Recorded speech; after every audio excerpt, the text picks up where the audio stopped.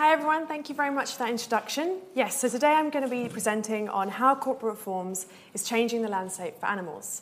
But before I do, I'm just going to give you a little bit of background about the Humane League.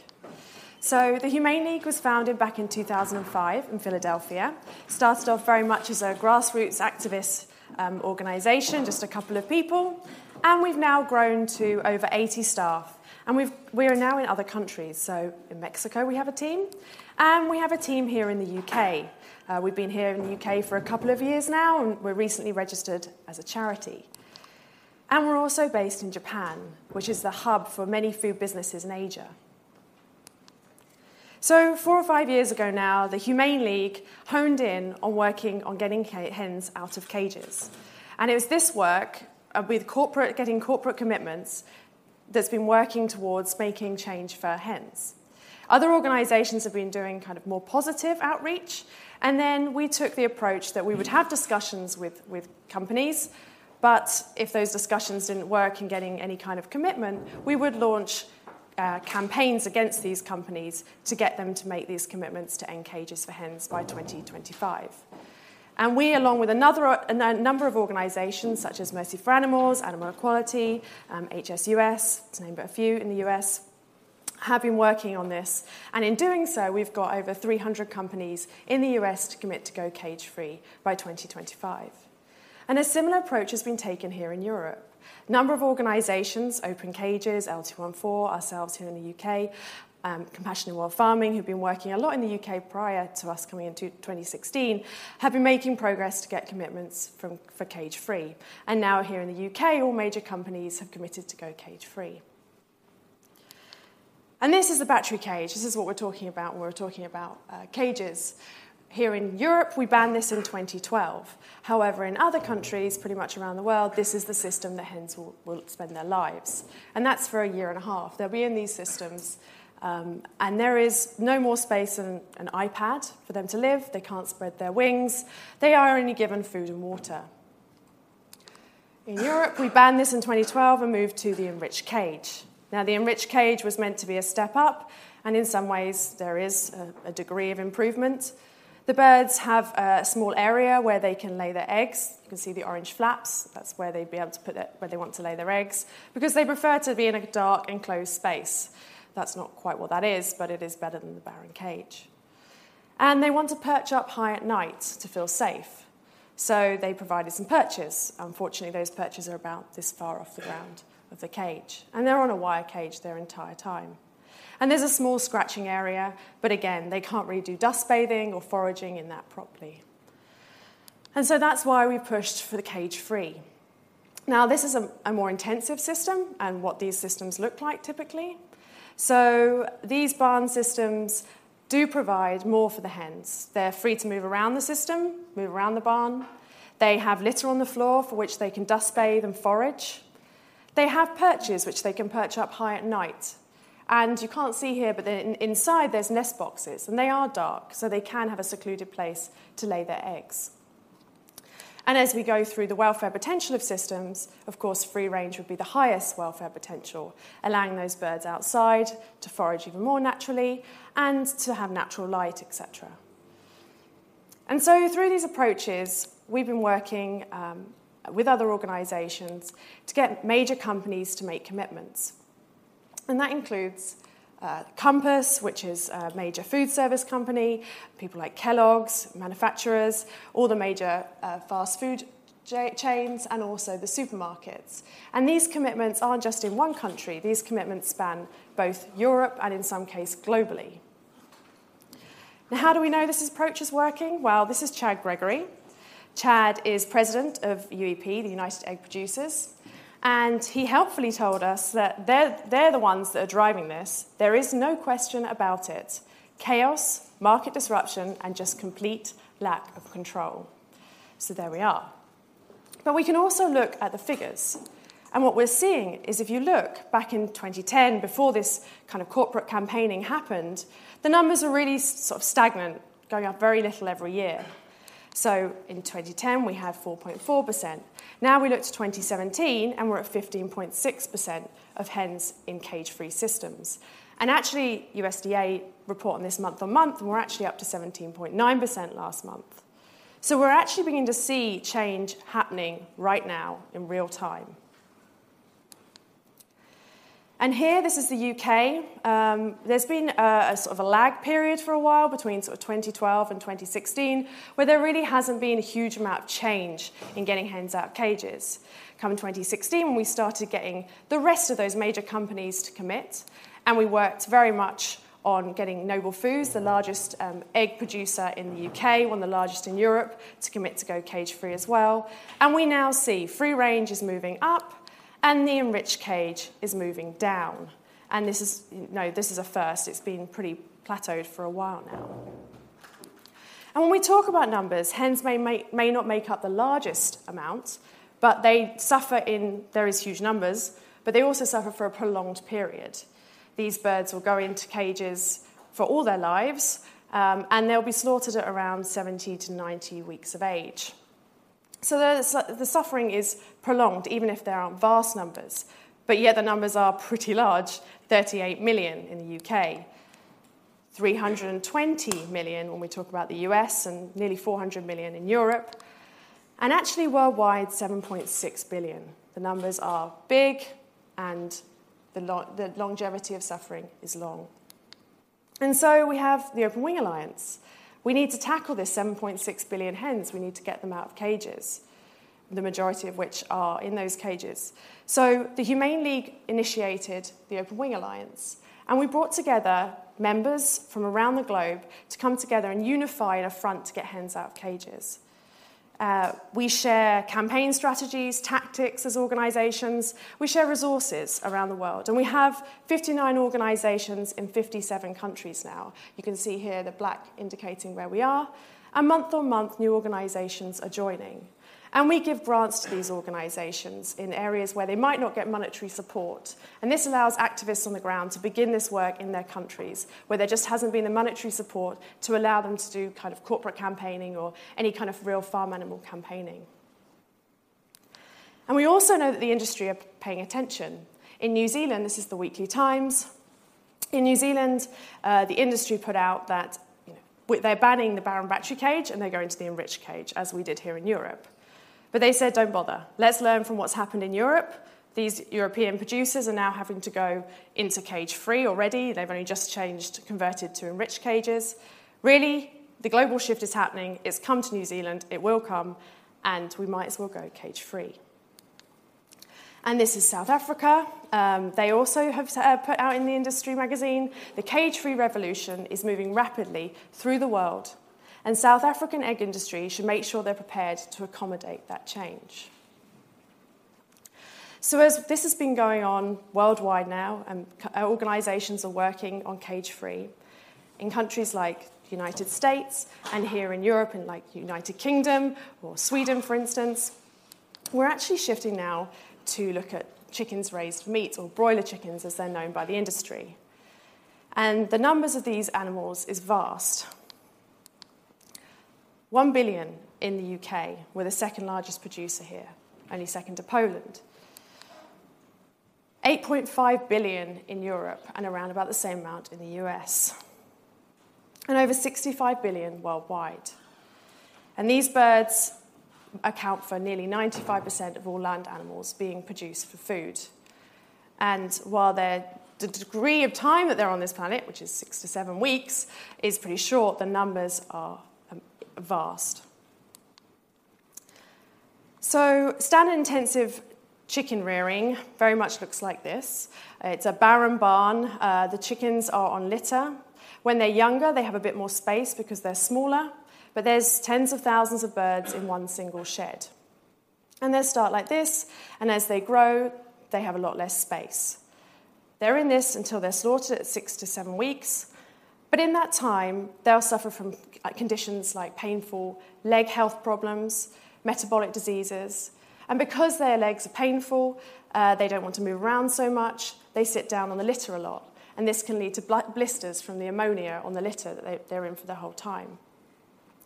In fact, their growth is such that they grow 6 times faster than they would have back in 1950s, and they've been genetically reared so that they produce a much larger breast muscle. And it becomes very evident when you look at this from the New York Times. The Redbro, the reddy brown chicken, is a higher welfare breed. The whitebird is the typical intensive breed. And you can see the stature of the birds has changed. No longer standing really upright, but actually having to widen their stance to accommodate the larger breast. And this change in stature means that the birds sort of tilt forward, it changes how the centre of gravity is, and it makes it harder for them to walk. And their actual skeleton is under a lot of pressure as it has to grow so rapidly. And this, while anecdotal, is a research project that's going on over in the States by Purdue, shows just really the lethargy these birds suffer. So the redbirds, if you look, are moving around.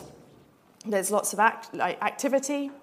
But then if you look at the whitebirds, the majority are sitting down. And if they're not sitting down, they're at the food or at the water. And of course, these birds grow so quickly that they need to be eating continuously. And when they're not eating, all they're doing is resting. Now, these birds still have the same mental capacities as the other birds. It's just, unfortunately, they're trapped in their own bodies and unable to behave how they would choose. And so, at 6 to 7 weeks of age, they will be taken to the slaughterhouse.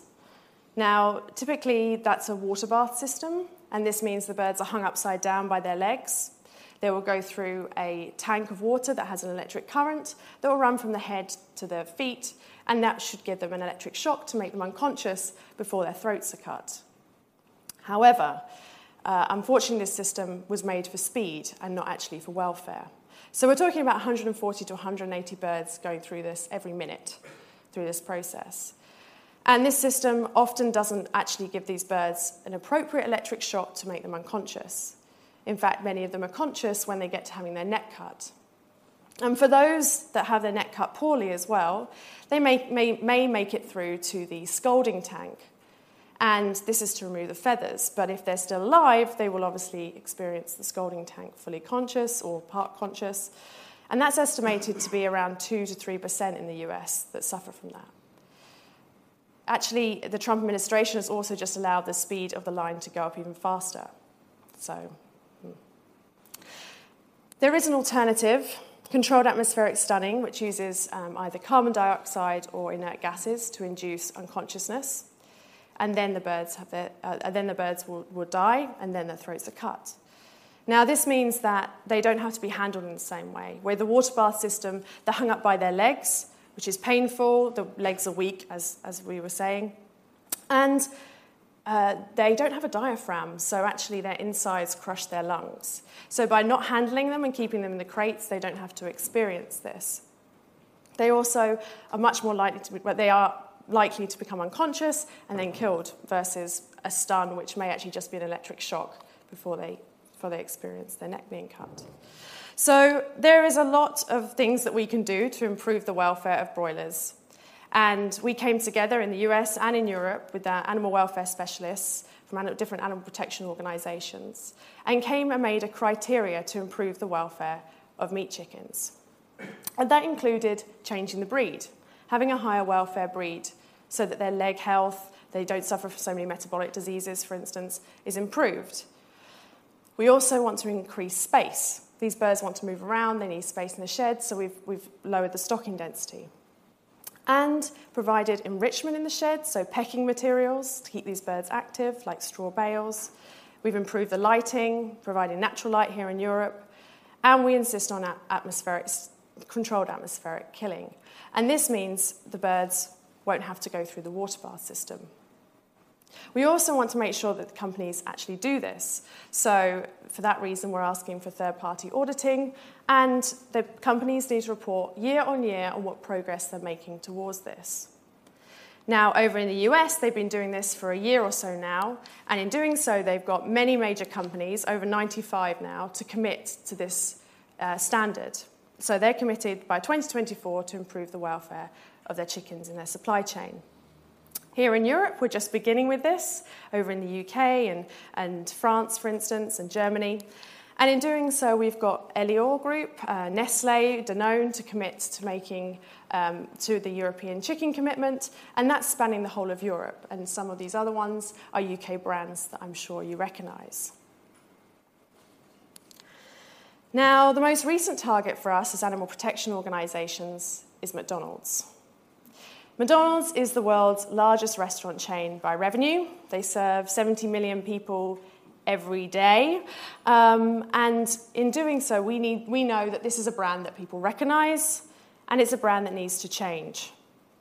And so in the US, there's a coalition of organisations, Animal Equality, HSUS, Compassion Over Killing, Compassion in World Farming, and us, and Animal Equality, have come together and we have launched a campaign over there.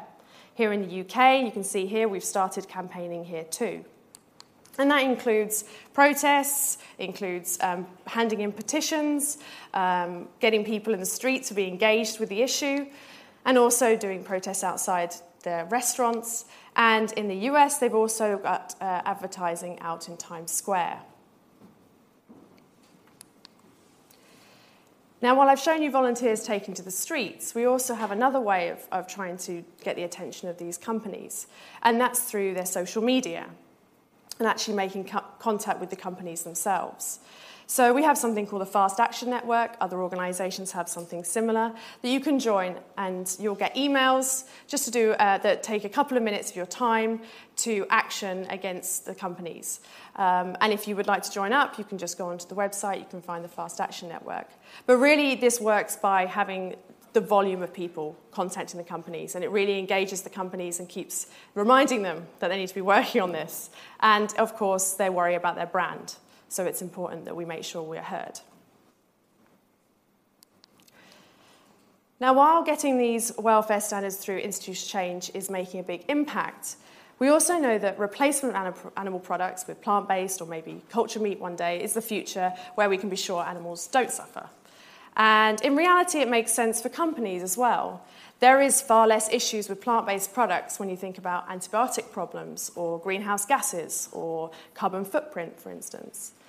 And with these cage-free commitments, as an example, companies have actually seen how difficult it is for them to go down the supply chains and try and find out, is the company actually using a cage-free egg?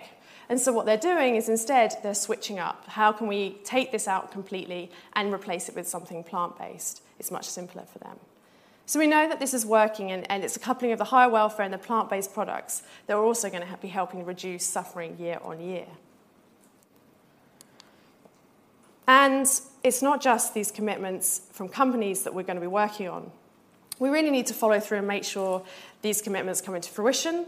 But there's also another way we can do that, and that's through legislation. So in the US, they've been working on state legislation. They have Prop 2. They now have Prop 12, which will be voted on in just a few days from now. And that's extending to ending cages for hens, for pigs, etc. And not just on what's happening in country, so the production, but also imports coming in the state, also imports coming into the state. California makes up 10% of the population, so it's not a small thing, and it will impact the whole industry. Over here in Europe, we have something called the European Citizen Initiative that's being run by Compassion in World Farming. And in fact, they've got organisations in all the European countries to work on this and collect signatures to end cages for hens, ducks, quails, rabbits, pigs, calves. And that work is going to take a year of gaining 1 million signatures, but should then be pushed through to the European Parliament. So really, this approach is bringing together both corporate campaigning, the plant-based alternatives, and also, finally, legislation prohibiting these systems completely. And so we're really now beginning to see the landscape for farm animals changing. We're already seeing the change for cages, hens coming out of cages. We're already beginning to be able to push through legislation. And now we'll be able to say we are actually beginning to see the reduction of suffering of millions, and in fact it will be billions of animals every year. Thank you.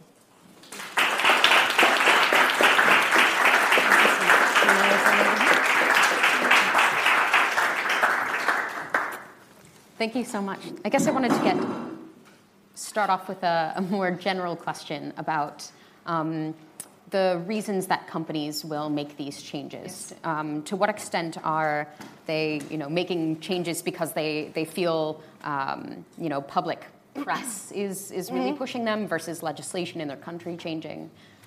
Yeah, so there are companies that are savvy and realize that actually this makes sense and that we can be the first and we can shout about it and we can use it in our favor to say that we care about welfare.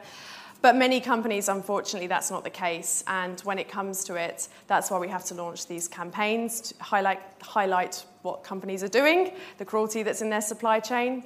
And they don't want to be associated with that. And so it's a mixture of both. There are some companies that can see it, and there are other companies, the majority, unfortunately, where they need to have some kind of public pressure and some kind of awareness before they'll make the change. Right. You said that for some companies it actually is going to be, in the long term, maybe more cost saving.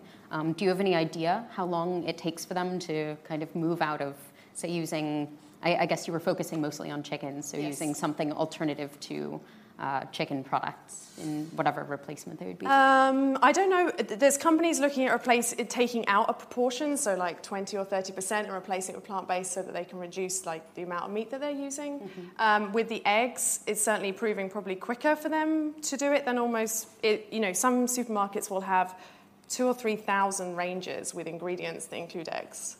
That's an incredible amount of lines to be going through. So for them, it's easier if they can just say to these companies, actually, I want you to replace it with this. But I don't have any strict timelines on what that would look like, unfortunately. Sure. And what makes a corporate campaign more likely to succeed? Are there some basic principles across countries, or does that really depend on where you are? That's a really great question. So it does depend where you are. So in America, legislation is such that you can do quite a lot that you couldn't do here in Europe. So you can do more things that maybe the public doesn't see, but you kind of can campaign almost internally to the companies.